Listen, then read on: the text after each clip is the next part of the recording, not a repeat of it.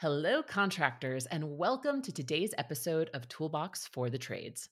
If you live in the United States, like me, chances are you're celebrating the 4th of July with your preferred variation of grilled meat and fireworks, which is why we're re-airing one of my favorite episodes with Service Titan's Senior Director of Executive Success, Keith Mercurio. Keith came on Toolbox for the Trades 2 years ago to talk about critical leadership skills everyone needs, how to change your mindset, and the power of positive thinking. In my opinion, these skills are just as relevant as they were 2 years ago. And Keith's episode serves as a good reminder that Toolbox for the Trades has a giant backlog. We've done over 130 episodes of the show, featuring contractors from all walks of life. If you haven't checked out our older episodes, what better time than during a holiday weekend? We'll be back next week with a brand new show, but until then, I invite you to check out some of our older episodes. If you need me, I'll be at a barbecue somewhere, eating cheeseburgers and hot dogs, and if I'm lucky, I'll get to hold a sparkler. Happy 4th of July. Yes, there is a lack of available talent, and part of that is because people who are truly talented in their leadership are creating an absolute siphon of that talent where they're running downhill into their businesses.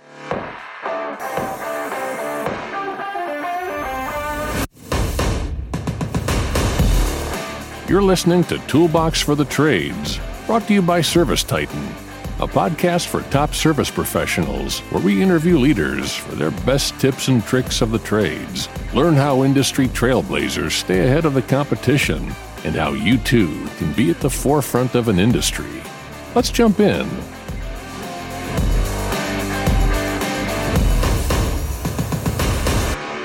Today, I'm joined by Keith Mercurio, the founder and CEO of Ethical Influence Institute, professional trainer and consultant, and Senior Director of Executive Success at Service Titan. Keith is a master of coaching business owners and leaders on how to unlock exceptional growth through personal development, like Sarah and Brad Casebeer, owners of Radiant Plumbing in Austin, Texas, who grew from 20 million to 38 million in 2020 while working with Keith.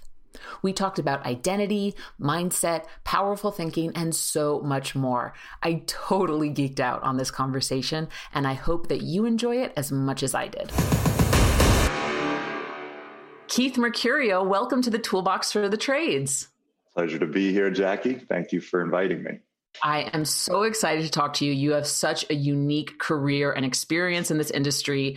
Just to give a little bit of a bio so folks know who you are if they haven't heard of you already, you are the founder and CEO of Ethical Influence Institute. You are a licensed plumber, a professional trainer and consultant, and most recently, you are the Senior Director of Executive Success at Service Titan. Now, those are a lot of words, a lot of ways to describe what you do. So before we even get into that, I want to start today's conversation the way we start every conversation with, how did you get into the trades? Yeah, I was going to say that's a carefully curated list of things that I can write proudly, because I think college dropout, recovering party animal would all be like parts of that same journey that ended up there. I was in school going to this Division II school, St. Michael's College, shout out to my Purple Knights, for a few years before both college and I decided we were not for each other. And I dropped out of school and went to work for Tim Flynn and Gene Cataldo. Tim was my next door neighbor, and he was running at the time a small plumbing and heating company out of Belmont, Massachusetts, and then eventually Cambridge. And he and Gino were like trade school buddies, and they like perfect Boston duo. You know, that they used to call them, the Irish in the town, they used to call them Gaelic and Garlic. Was like the joke about their teammate ship. And so I ended up going to work for him. Tim was always somebody that I really admired as a young man. And so he brought me in, and I was an apprentice for him and eventually became a plumber for him, kind of a whole bunch of series of jobs there, and really got attached to the business side of what we were up to. And along the way, we joined Nexstar. And that's where my journey eventually would go with Nexstar. But that's not the question you asked. You asked, how did I get into the trades? So that's how I got into the trades. I was really drawn to what Tim, the life Tim and Gino were creating for themselves. And they were like these young professionals, but they were blue collar and they could fix things. And so they kind of just melded this really interesting path to me that looked different than what I'd seen or known. And with that, part of my love for it was I loved actually fixing stuff. There was an incredible sense of satisfaction that was not there when I was in college, when I handed in a paper and had somebody, if I did ever hand in the paper, and had somebody subjectively tell me what my worth was. It was like when I fixed something, it worked. It was objective whether it worked. It was subjective about how beautiful it was, but there was an art and a certainty to it. So that's part of what I really loved about being a plumber. That's awesome. I love that you were able to hit the nail on the head with that in terms of traditional academia versus trade work. And I think a lot of people can relate to, I love fixing things. Certainly most of the technicians I speak to say, man, it just feels so good when you go in there and you fix a problem. So that is awesome. There are a few highlights that stand out, but like any technician, I think can agree, solving a problem that other people couldn't, that's complex, is an immensely satisfying experience. Stepping back and looking at your work, like testing it, and when you pull the plug and you see everything drain and nothing leaks, and just that whole experience, especially the more, back then we used to get to solder joints and pour lead and oakum. And I mean, real plumber stuff. I still have a problem with, using these crimping devices and everything else, although I appreciate them. But they're not quite as artful as what we were up to. But, stepping back and looking at your work at the end of the day. And then there was another part of it that I loved, which was going home and like taking that hot shower after a long day, often very cold days when we're working in the heating industry. And, just like knowing your day was over and you'd really done something. So there were some stuff that I really still am pretty nostalgic about.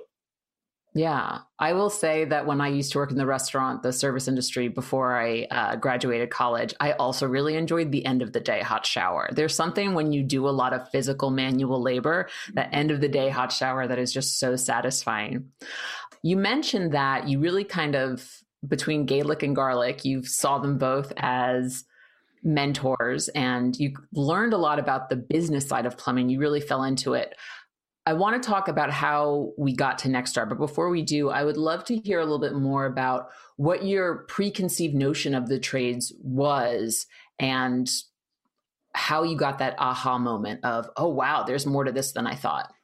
Fair. And it's funny because I'm like the reverse American story. Like I came from a highly educated family and was the first kid to not make it through college and go into the trade. So it's like, you always hear that American dream story. And I was the opposite. And, but I really respect how supportive my dad was of me figuring out my own path, because this is a man that was an educator for a living and we held academics in high esteem, but I just was not wired for it.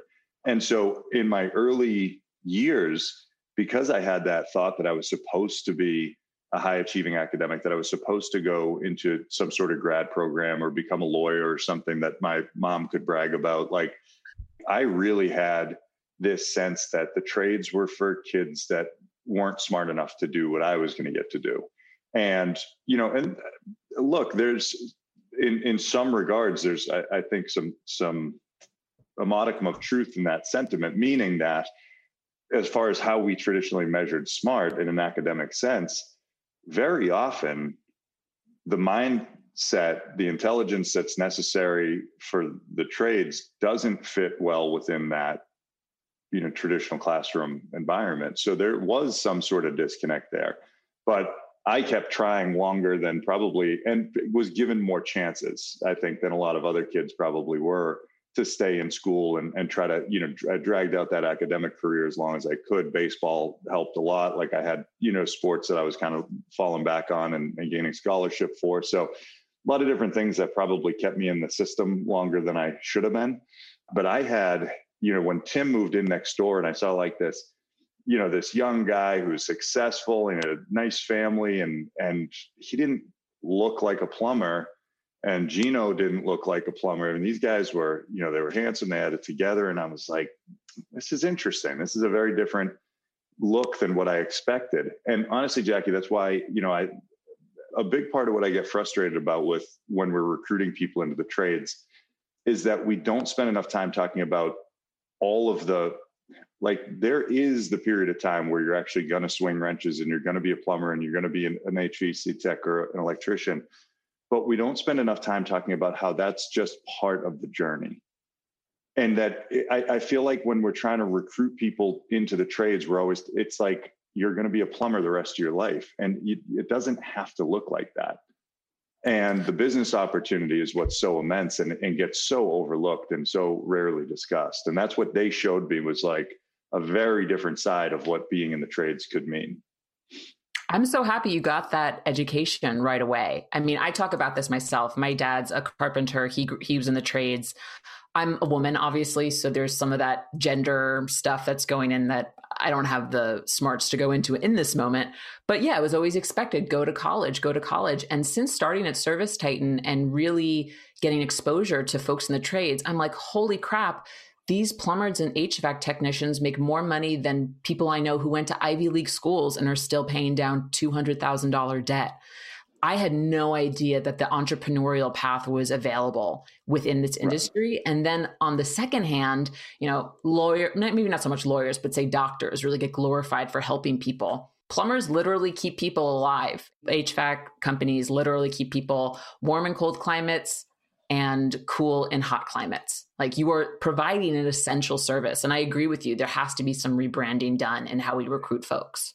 And that's fair. Although I'll push back a little as somebody who spent years glorifying the life-saving effects of the trades and so on. There's a little part of me now that I look at it and I say, I want to be cautious that we don't overly glorify it either, because what you'll notice is that a lot of tradesmen aren't actively recruiting their own children into the trades. And this has a lot to do with the lack of great businesses in the trades. And so for so many people, a career in the trades does mean signing up to swing wrenches for the rest of your life. And because they don't have businesses that are growing, providing opportunity, providing leadership and personal development and growth.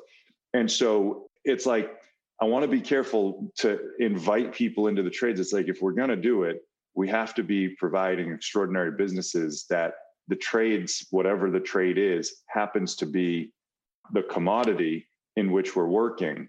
But we have got to start looking at this from the standpoint of really developing extraordinary small businesses and the entrepreneurial side of what is here and what's so compelling and appealing.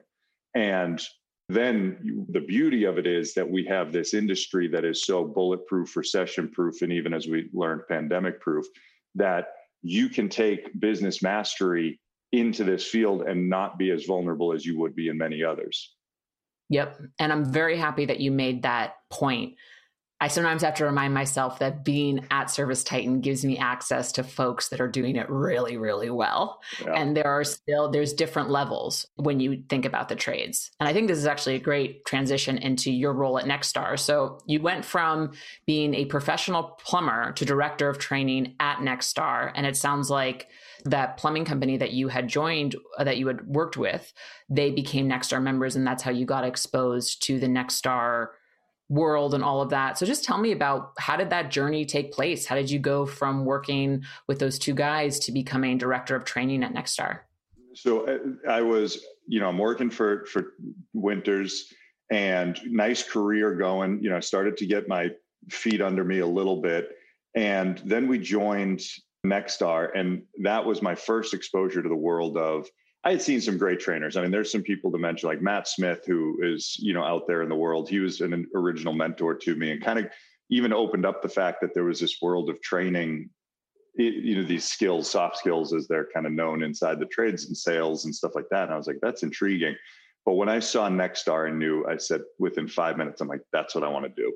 That right there is what I want to do with my life. And I mean, it was truly my dream job. And when I left Winters, it was just time for me to go. I was just at a place in my career, my life. I wanted to move. I wanted to try something new. And I honestly wasn't even sure I was going to stay in the trades. And it was at that point that Sherry Benefeld and Jack Tester at Nexstar reached out to me and said, hey, we'd be interested in bringing you in to be our first full-time trainer. And that was something that hadn't existed inside the Nexstar world. One thing that's unique about them is that they hire member trainers, people who are owners and GMs of their businesses actually get trained to be trainers. So they're actually out there doing the work in the business every day. And then they're also training you. So these weren't just professional trainers who were being taught a discipline. They were actually professionals in the discipline being taught to train. And so I jumped at that opportunity, moved from Boston to Minnesota, and spent 8 years in Minnesota working for Nexstar. And along the way, we had an amazing team, and we really grew Nexstar training quite exponentially. So by the time I was, done with my time, and we had a staff, I think we had 5 full-time trainers on board, or 6, and almost a dozen member trainers, and we're running 20 plus programs, training 6,000, 7,000 people per year as an organization. I mean, it was awesome and a beautiful experience. And I mean, I can go on quite a bit about all the wonderful things over there. I still have tremendous affinity for that organization. That's awesome. And we've had quite a few Nexstar members who say just wonderful things about the organization on this podcast too, from the member side. So it's fine. You can vamp a bit. They deserve it. I mean, they deserve it. And it was part of the founding mission of Frank Blau, and the fact that, unlike, and I can't say it's every organization, but any other that I know of, they made a decision that they were going to remain member owned. And so you talk about creating a North Star, the success of the members, it is not just a tagline. I mean, it is literally their mode of existence.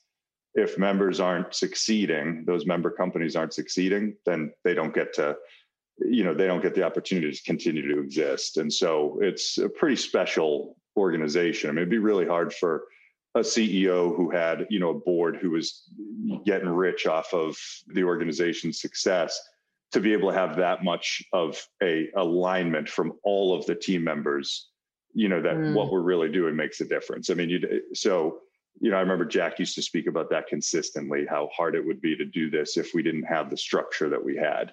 So it was just set up for success. It was set up so that no one person would ever become wealthy off of it, and that instead it would be about making, our members truly successful. And that was kind of a beautiful thing. That's awesome. I actually didn't know that about their structure. I'm happy you shared that.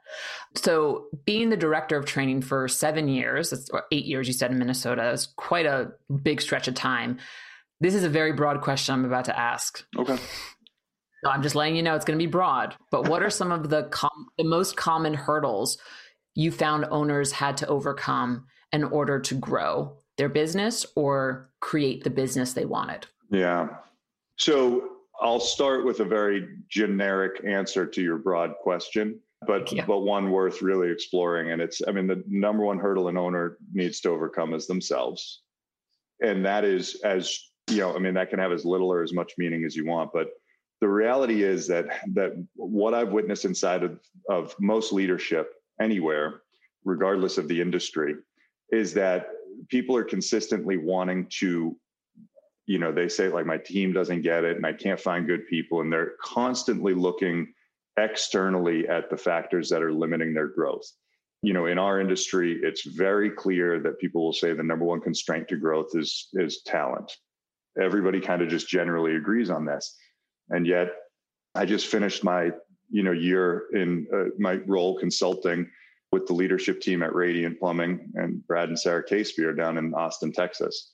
Well, Brad and Sarah Casebeer just went from 20 million in revenue in 2019 to 38 million in 2020 during a pandemic, hired 100 people.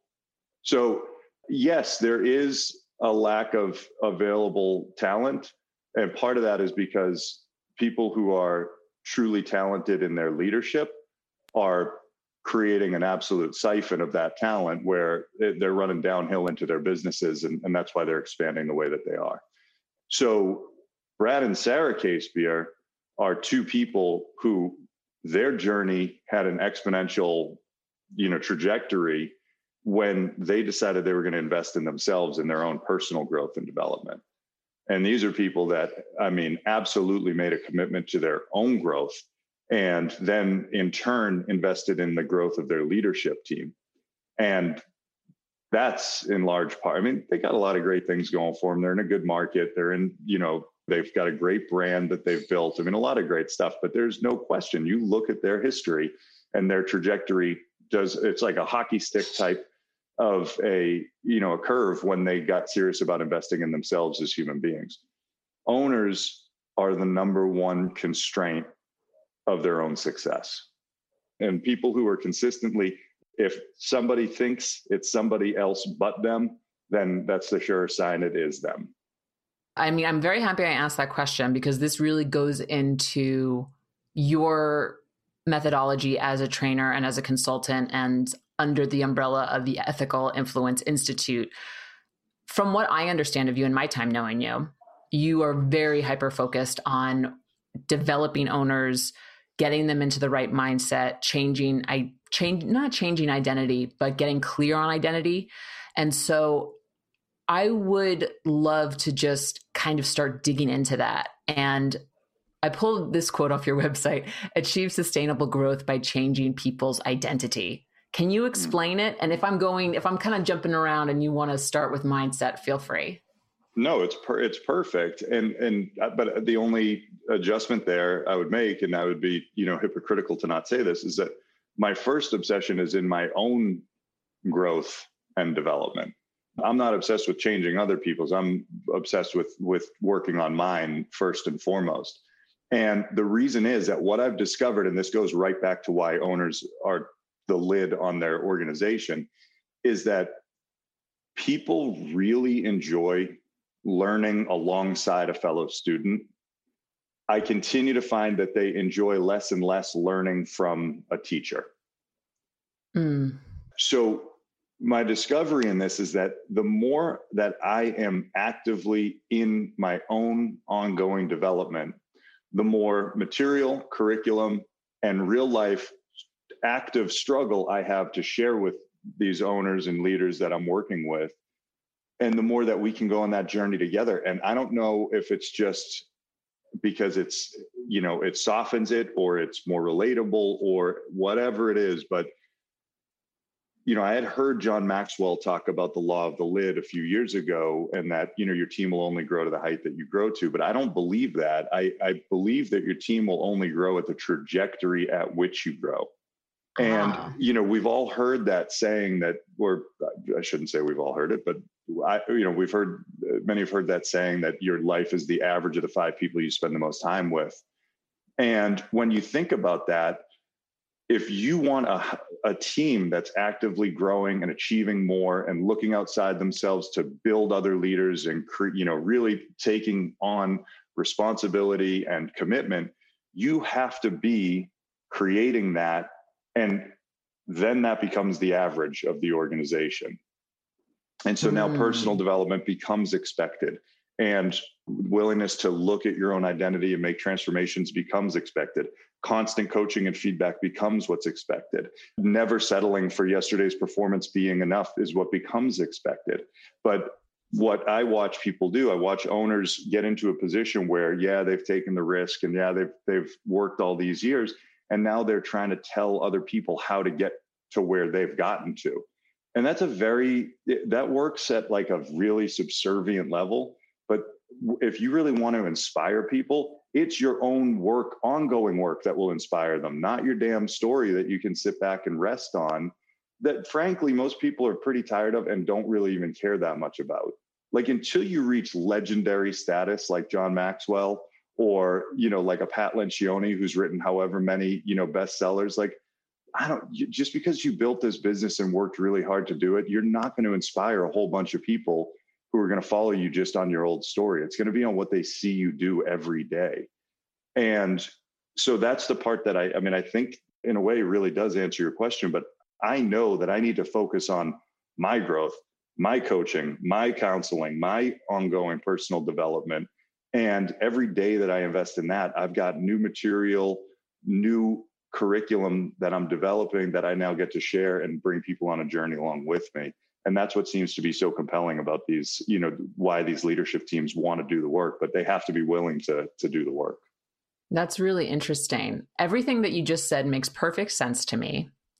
And I can see a fake owner, imaginative owner, who is resting on their story, like they said, or is hemming and hawing, not to disparage it, because that has been said on this podcast before. It's so hard to find people. I can't find the right people to work for my business. When you're put in front of someone like that, what's one of the first things that you say to them? So, that's an interesting question, because there was something that really changed in my career. And I don't know if I have that answer right away. So I'm going to share this thought, and maybe that answer will kind of come to me. Because, the first kind of rule of this work is you don't tell someone they're wrong and expect them to be very interested in exploring that. So I would ask them a whole bunch of questions about what that means and where they're at. And, I would kind of go through a emotional interviewing process about what they're up to and so on. So I don't really have like a direct response, because that's not how I work. Oh, wait, I'm sorry, Keith. Are you telling me that you don't antagonize people? Well, it's just like, if I could say, like, the first thought that comes to mind, if I hear somebody say, I can't find the right people, the question I guess I would really ask is, are you sure you're the right person to lead this business? That would be the sort of antagonistic version of the question. But like, once the relationship is real enough, that's the type of the conversations that we have, like, well, what makes you believe that you're the right person to run this business if you can't find the right people? And I think that's a really worthwhile pursuit. But what I would really want to look at is why that's their complaint. And this gets into the heart of the work that I do. Like, the reason we have complaints in life as human beings, the reason we complain, if you've got a consistent and ongoing complaint, it's because it's giving you something. It's giving you some sort of payoff, some sort of juice. And so I can't find good people is the all-time, it's a bigger problem than me, which just offloaded any responsibility that you could have ever had. And so that thing makes you look right. And you get to sit there and you get to complain, and you go and you check with other people and say, hey, do you have trouble finding good people too? Oh, okay. So now I know I'm right.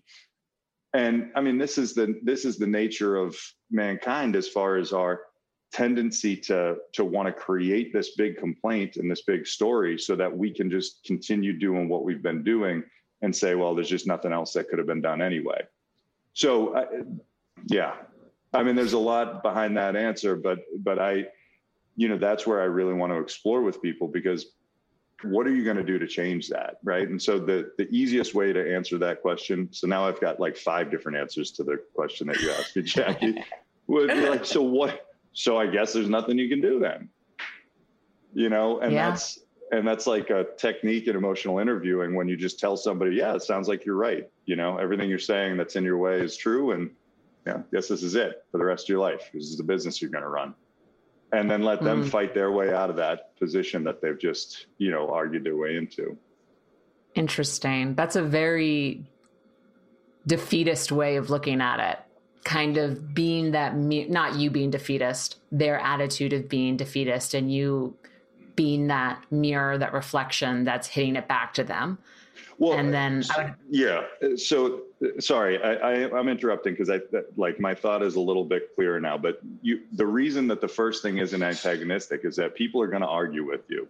So sure, if I say you're wrong, they're going to argue why they're right. So if I agree with them, they're going to now argue why I'm wrong.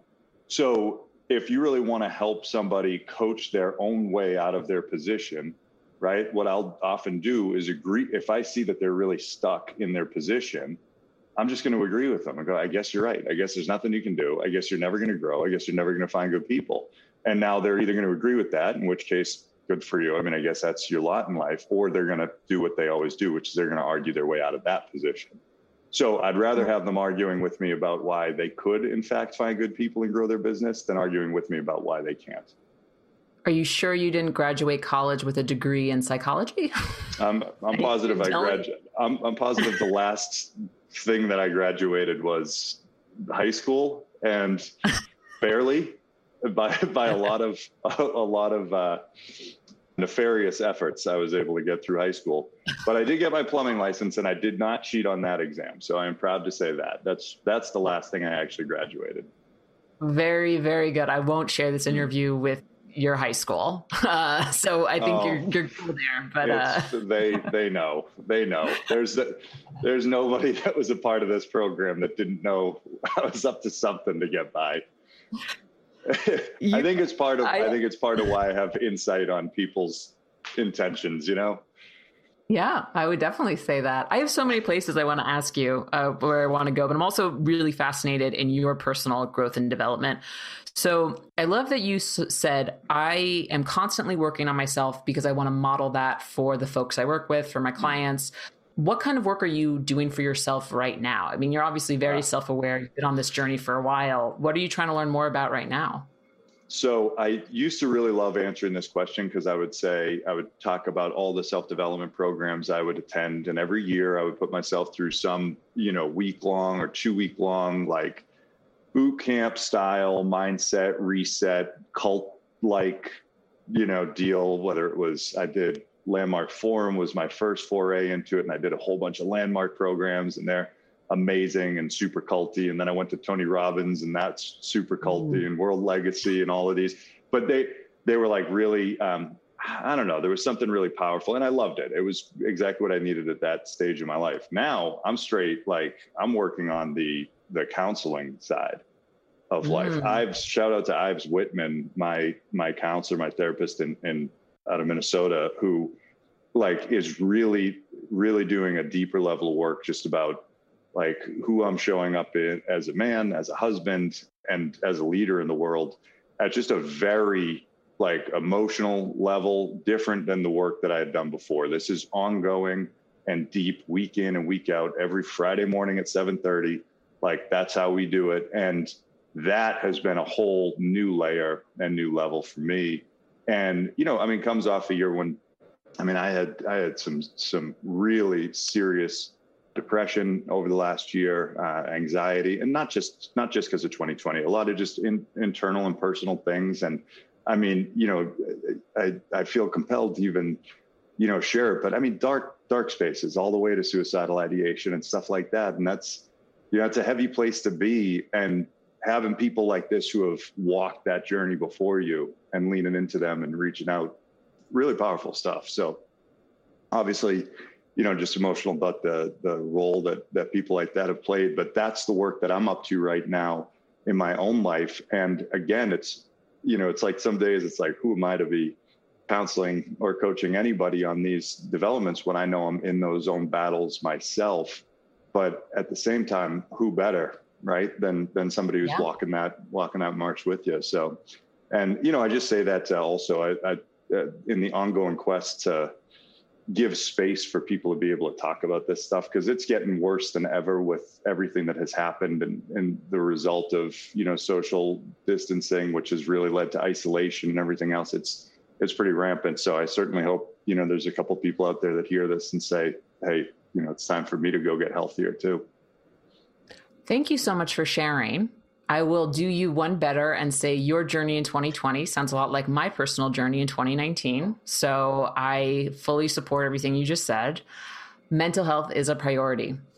And I hope that anyone who listens, who's thinking about it, hears what you just had to say and starts considering it. And thank you for being so open and honest about it. Yeah. And I think you'll probably agree with this. Like, we don't need to hear any like, hey, hang in there, or like any like adulation about this is not what this is for. Please, like, respectfully keep that to yourself.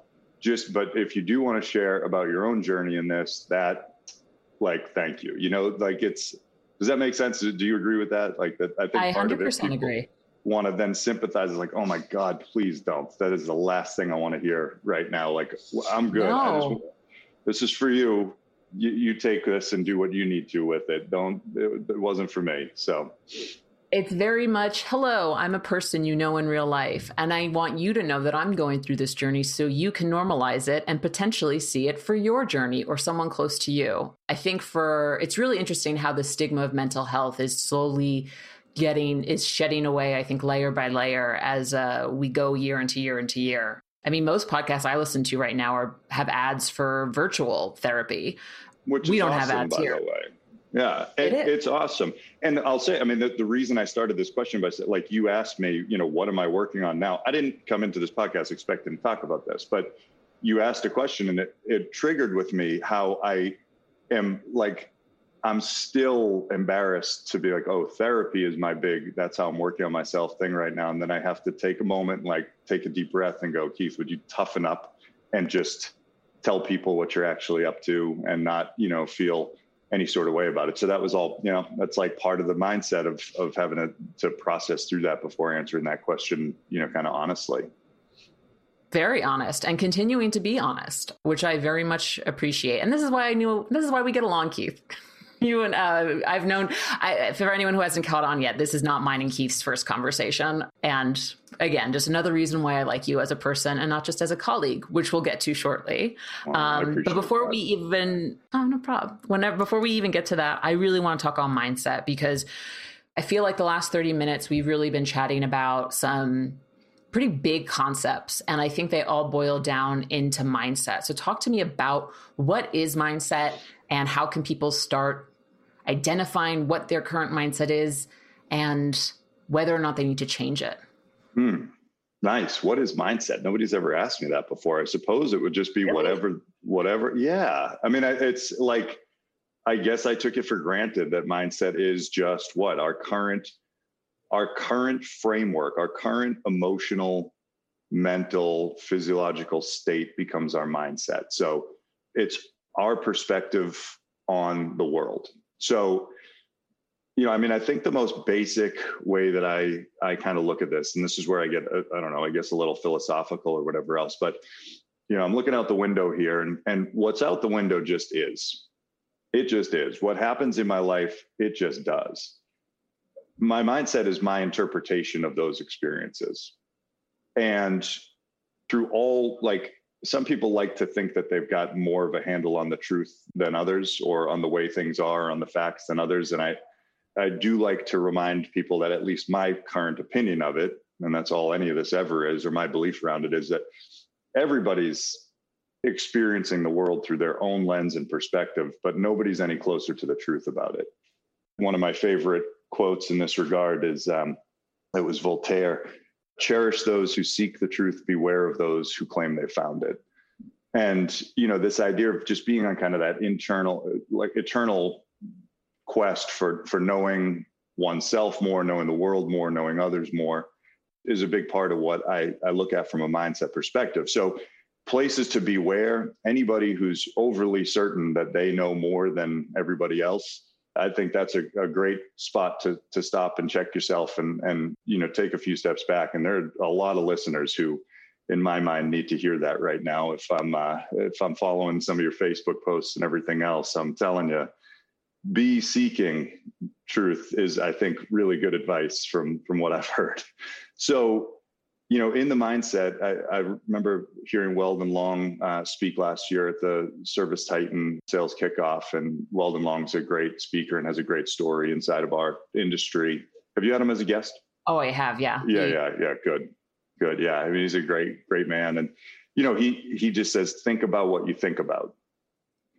And that to me is a beautiful way to consider checking your mindset, because every day, I mean, I think if I remember the numbers correctly, there was a New York Times study that, by the way, just like I just said, New York Times study, and some of those very people just, they stopped listening just now. They're like, well, that can't be, that's fake news. Like, there was a study in the New York Times a couple of years back that said that the average person has 60 to 80,000 thoughts per day.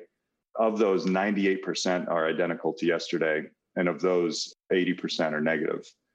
And, if you really start paying attention, what tends to happen, at least in my experience and what seems to resonate with others, is that we have these thought patterns that are looping and looping and looping, but we don't ever stop to think about what we're thinking about. We just think about it. And then we start to relate to that as though that's real. And we don't stop to think about what's the context that created that belief for me?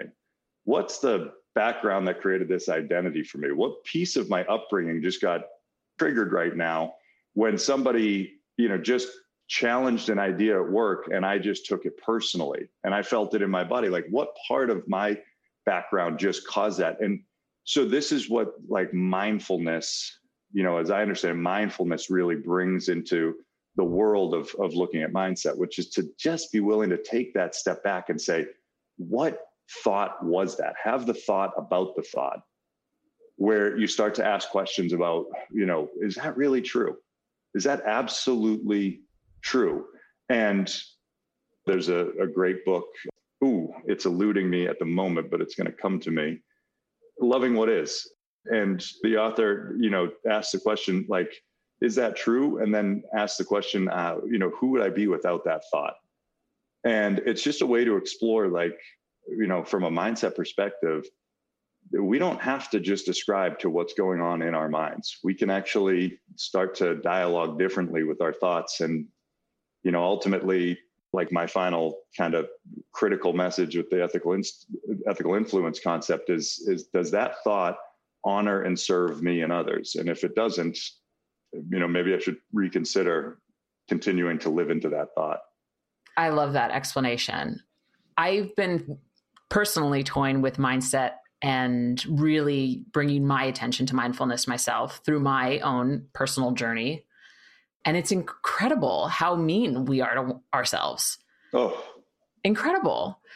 If you think about it, we start and end life with just one person, and it's us. Why are we so mean to ourselves? And if I had this really profound experience recently. I went through some old journals I had when I was a teenager and actually as preteen. And I'm just reading these journals and I'm like, why was I so mean to myself? And what your description just brought up to me is a Tim Ferriss quote. I don't know if you're familiar with Tim's work, but he has a quote that says, don't believe everything you think. So if you're saying to yourself, I can't do this, bringing it back to the trades, I can't run this business, I don't know what the hell I'm doing, how am I going to get all these people? Those are all limiting beliefs. And I think there's a fine line between being mindful of those beliefs, but then also kind of being toxically positive, which this isn't a mental health podcast, so we won't go into that too much. No, but I would love to add something, because you just triggered one of the things that really stands out to me. I get borderline offended, but at the very least defensive, when people hear my work or, listen to a keynote of mine and they're like, oh man, I'm a big believer in positive thinking. I'm like, whoa, time out. This is not positive thinking. And I'm not even necessarily a fan of positive thinking. I am a fan of powerful thinking. What I'm talking about is how we look at creating neural pathways in the brain, like understanding the science, understanding the emotion, and then understanding the subsequent effect of the thoughts that we think. And so that doesn't mean positivity. That doesn't mean false reality. That doesn't mean Pollyanna. This is about, like, if I am relating to something, like, we'll go back to our original thought of, well, I just can't find good people.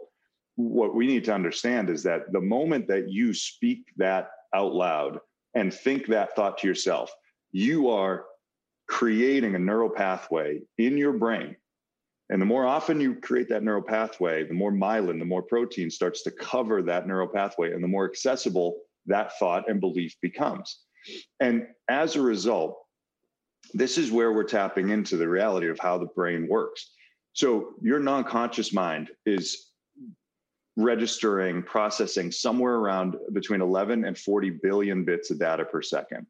The conscious mind, where we think, like what we actually relate with, where the words come into the form of thoughts, the conscious mind is handling somewhat, at best 50 bits of data per second. So 50 bits versus 40 billion bits, right? Yes. So what happens is, when I allow myself to think, I just can't find good people, that's my way of charging my non-conscious, the reticular activating system, to go find evidence to support that belief.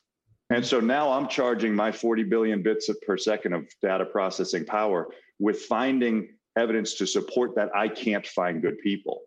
And so what I'm telling you is, it's not about positive thinking, it's about powerful thinking. And so just being able to transform that thought with one simple word, which is, I can't find good people yet, completely rewires what's going on inside your neural pathways to say, oh, wait a minute, did we just suggest there could be a possibility of this changing? And now it's my job to start looking for, wait, what would that look like?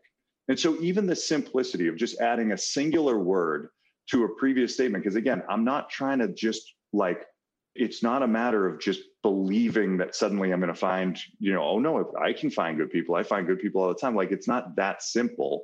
It's not just turning a negative into a positive. It's understanding the effect of the language that we're using in our thinking and what that's doing to our problem solving, to our opportunistic capabilities, to what we're seeing, hearing, and experiencing in the world around us. And this is where I watch people living in very small bubbles of rightness, and all they're doing is confirming their rightness. But Jackie, if you and I wake up today and find out that we were right about everything, the reality is that we just had the best day that we can possibly have inside our current context. But if we wake up today and find out we were wrong about three major things, then the opportunity for tomorrow just became a lot bigger. I'm really happy you plugged on that and really got into that toxic positivity area, because I think we see it a lot. I think we see it a lot in our industry. I think we see it not in this industry. I think it's actually a broader symptom of culture, of North American culture, specifically American. I like that instead of using terms like manifestation, you used find evidence to support. If I keep saying this over and over again, I'm going to find evidence to support the truth of this fact, versus some positive thinkers may say, well, the more you say that thought, the more that you're manifesting that thought to be true. It's like, no, I'm finding evidence, right? So I like that distinction you made there, and I really wanted to call it out.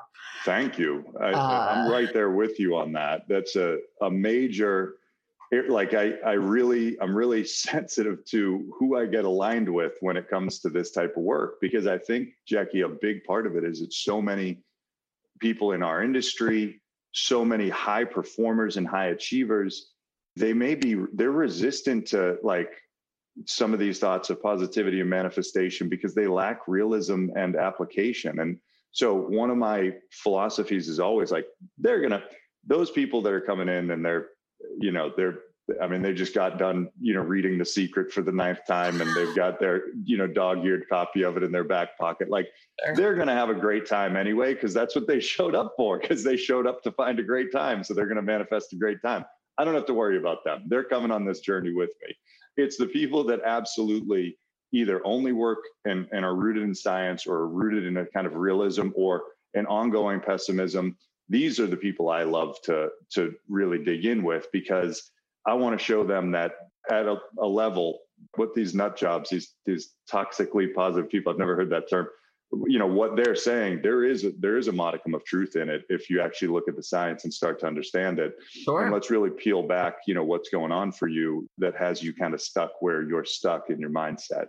And one of my favorite participants and coaching team members that I've ever gotten to work with, Michael Woody, he's a British guy so you start there, right? And so he's a salesman for Radiant. He, I think at his peak years was high threes, and I hope he might have even been 4 million a year in individual residential sales.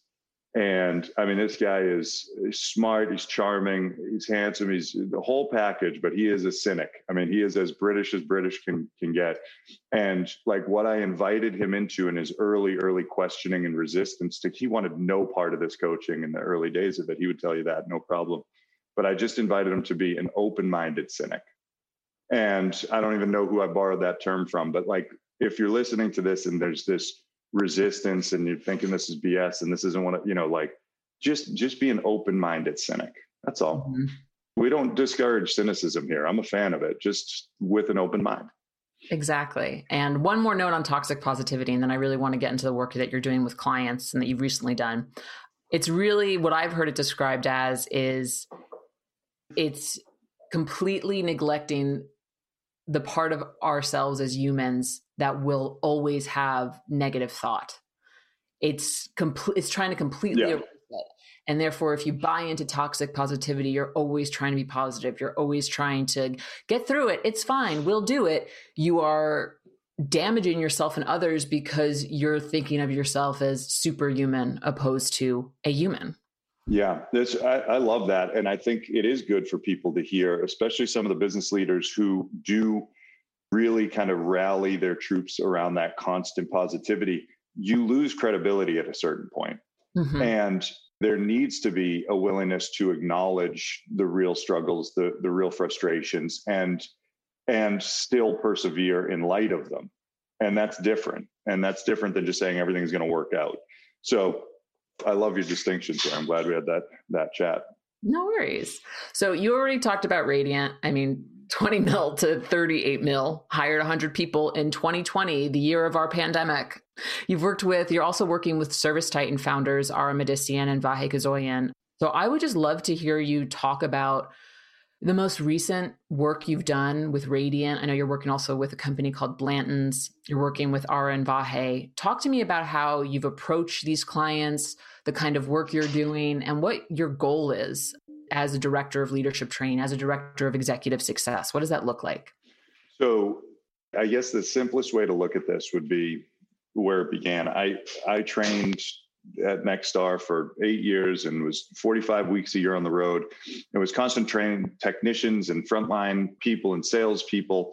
And, what I was seeing was again and again, I believe like 80+% of our Nexstar members at the time were sending their frontline and technicians and everything off into training. And they were using our training. And only like 30-something% were engaged in leadership training.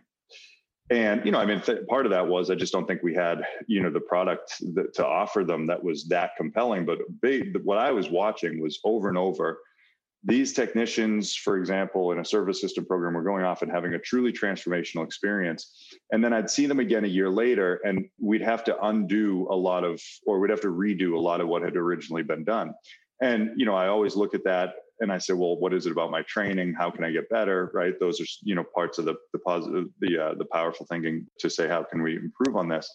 But what I started to realize was these managers and these business owners, they weren't doing the work to support the shift in these human beings. And so now you got this transformed human being going back into their old environment. Well, that environment is going to win 9 times out of 10. And so I started taking a look at this and I'm going, we need to be working at the highest level of these organizations. And I say that only in reference to the org chart and nothing else when I say the highest level. But that's where this mission was born. And that's what when I left Nexstar, it was to go make an absolute commitment to this. And it was to really help leaders grow. I mean, John Maxwell says leadership is influence, nothing more, nothing less. And my question is, okay, so we get it. The role of a leader is to influence people to do something in alignment with the mission of a business. But how do we do that in a way that honors and serves the people that we lead? And every technique and tactic that we've typically developed as human beings stops short of really honoring and serving others. Almost all of them are designed to get us what we want. And even our most seemingly altruistic efforts are still designed to get us something, even if it's just a feeling. And this idea of leadership and ethical influence is about really exploring with leaders what their true intent is, elevating their self-awareness, elevating their ability to then influence themselves, elevating their ability to become aware of others, and then finally, their ability to influence others. And so this work is about bringing some of these really intensive personal development concepts, transformational mindset concepts, looking at what is it in my background, my way of seeing the world that causes me to interact with the world the way that I do and causes the world to see me the way that they do, understanding it, uncovering it, doing the deep work to work through it, and then showing up on the other side as a transformed leader who, by being more, is capable of doing more. And that's the work that I'm doing with these leadership teams. But I got to tell you, it's the rare leadership team that has the humility and the guts to do this work, because it's not for the faint of heart. Yeah. No, it's not. It does take humility. It does take guts. I think it also takes a baseline level of awareness to recognize that this is something that you need help with too. And like an intrinsic drive. I mean, you look at guys like, you look at Ara and Vahe, they are at the helm of the number 10 now. I'm quick to point that out. It's not number 11 because one of those companies went public, but the number 10 on the Forbes list, right? The cloud list of IPO tech companies out there, right? Who are these people to say, hey, we want to get better as leaders, right? But that's the type of drive mixed with just enough humility. I don't think I'll overstate the humility necessarily across the board, but just enough to say, hey, we know that we're capable of more, because no matter where you are in your success and in your life, no matter where any of us is, the way that we're currently constituted, we are maxed out in what we're capable of producing right here, right now, today. In order for me to have and do more, I must become more for tomorrow. And so these guys that are taking a look at this type of stuff, these men and women these are the highest performers who are still interested in finding what that next level looks like. And that's why I love working with them, because these are people who are freaks, but then the beauty of it is they're affecting, you look at an organization like ServiceTitan, we got 1,000 employees now and 6,000 companies. And of those 6,000 companies, there's probably 15, 20, 30 employees on average to those companies. You start to run that math and you're now talking about tens of thousands of people, hundreds of thousands of people who are ultimately, being affected downstream by the decisions of choosing to seek growing personally as people and as leaders that Ara Vahe and the executive team at ServiceTitan is making by investing in this type of work. I'd like that you said the downstream effects. And it's when you think about the Ara and Vahe origin story, which y'all can find on our website. Trust me, it's there and it's prevalent, about two kids who started a summer project of just, let's make software for our dads. Yep. And now fast forward to 10, 12 years, and they're impacting literally hundreds of thousands of people across the United States and Canada. We're coming up on an hour, and I'm trying to think of a nice way to button up this really big and powerful conversation. And I would like to ask you, what would you like to say to any leaders, owners, service managers, GMs who may be listening, even, someone who's a service tech, and they're hearing what you have to say, and they're like, this is all making sense to me, but this is all big and this sounds scary. What is the one message you would like to convey to them if they're showing any inkling of interest in this type of work? That is a beautiful question, and it's going to cause me a moment's contemplation. I think it can be as simple as, I just want to encourage them to be curious, genuinely curious. It's been said that the quality of our relationships in our lives is in direct proportion to the quality of the questions that we're asking. And that goes for the questions we ask ourselves and the questions that we ask others. And fundamentally, if you want more in your life, start asking bigger questions. And the second part of that is then just be courageous, because everybody's always waiting for the confidence to take their next steps. But confidence comes from having done something and therefore knowing that you can do it. I always hear people give advice in sales and training. They go, oh, you just need to be more confident. And I laugh at that. That's like telling someone to just be taller. Like that's not how this works. You can't just be more confident, but what you can be is you can be more courageous. And courage precedes confidence. And everybody's always vying for and waiting for the confidence to take their next step, or to really ask a big question and maybe be willing to listen to discover that there's a different answer than the one they've believed their whole lives. But courage is immediately available to you, and courage is where it's at. So yeah, that's my answer. That's my best effort. I wish I had stopped talking, and instead of this little, could you just cut this little last part? I mean, it felt profound until I fumbled through the very end of it. So I can never know when to stop. I can cut it out, but honestly, I think it makes you even more genuine than you already showed yourself to be. And trust, if anything, just know that you just did all that to the queen of giving profound statements and then backtracking them immediately. I mean, that's if you want to do it. I don't know. Yeah, right. But who am I to say? I mean, what do I know? It's ridiculous. You do know. And I'm so grateful for this conversation, Keith. I have a couple rapid fire questions I would love to ask you to wrap up this episode. Are you good with that? Yeah, let's do it. I'm already nervous. I'm not going to get my answers out quick enough, but go ahead. Oh no, I say rapid fire just to make everyone nervous. No, it's just more instant questions. But any podcast or book recommendations you would like to make? Oh, sure. So book recommendations, The Four Agreements would be very high on my list. I would say The Allegory of the Cave, if you don't want to read all of Plato's Republic. The Allegory of the Cave is a great place to start questioning what we know. Making Sense for a podcast, Making Sense with Sam Harris is a really, he's a fascinating philosopher and does a lot of really beautiful work on mindset. And I'm a big fan of his. I would include Tim Ferriss's podcast in there for just general learning. TED Radio Hour is another podcast that I really enjoy listening to. And that's 7 Habits of Highly Effective People is always worth revisiting with Stephen Covey, back to a book. So yeah, there's a few. Great. We have some podcasts in common. Big fan of the TED Radio Hour myself. Love that. Yeah. Love that show. How do you take your coffee? Black. If you could have dinner with one person, dead or alive, who would it be? My dad. Aw. What's the number? Oh, we actually kind of already asked this. I said, what's the one thing you're trying to learn more about right now? You had given therapy before, but is there anything else that comes to mind? Inshore fishing. So we just moved to North Carolina. And so this is a whole different species down here, redfish, and I'm working tides. And we're like learning how to fish tides and how fish move down here is different than bass fishing. So I am really enjoying learning about that. That's awesome. If money weren't an object, so you had unlimited resources, what would you do? I would bartend and ski bum, I think. Nice. Yeah. I love it. I love it.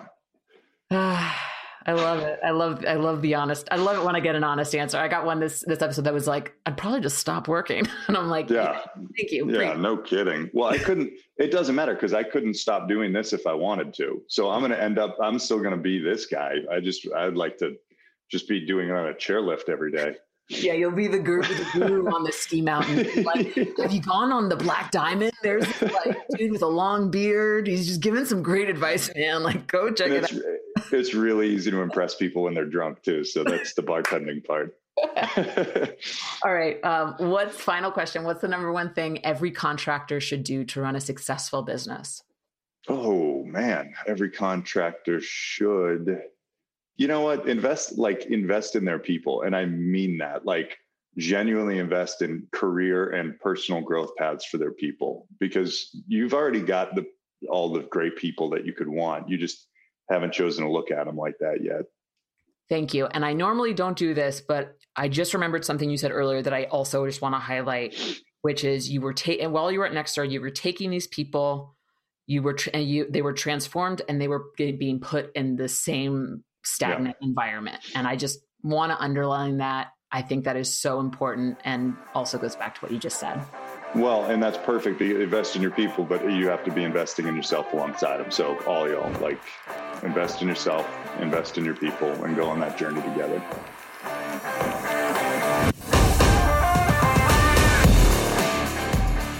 Are you a power user of Service Titan? Join the Torch Network, our exclusive community of top users. Network with peers, influence our software's direction, and participate in reference opportunities with prospects. Enjoy exclusive benefits, such as special content and events, discounted Service Titan event tickets, and brand exposure. Click the link in our show notes to join the Torch Network today and take your Service Titan experience to the next level.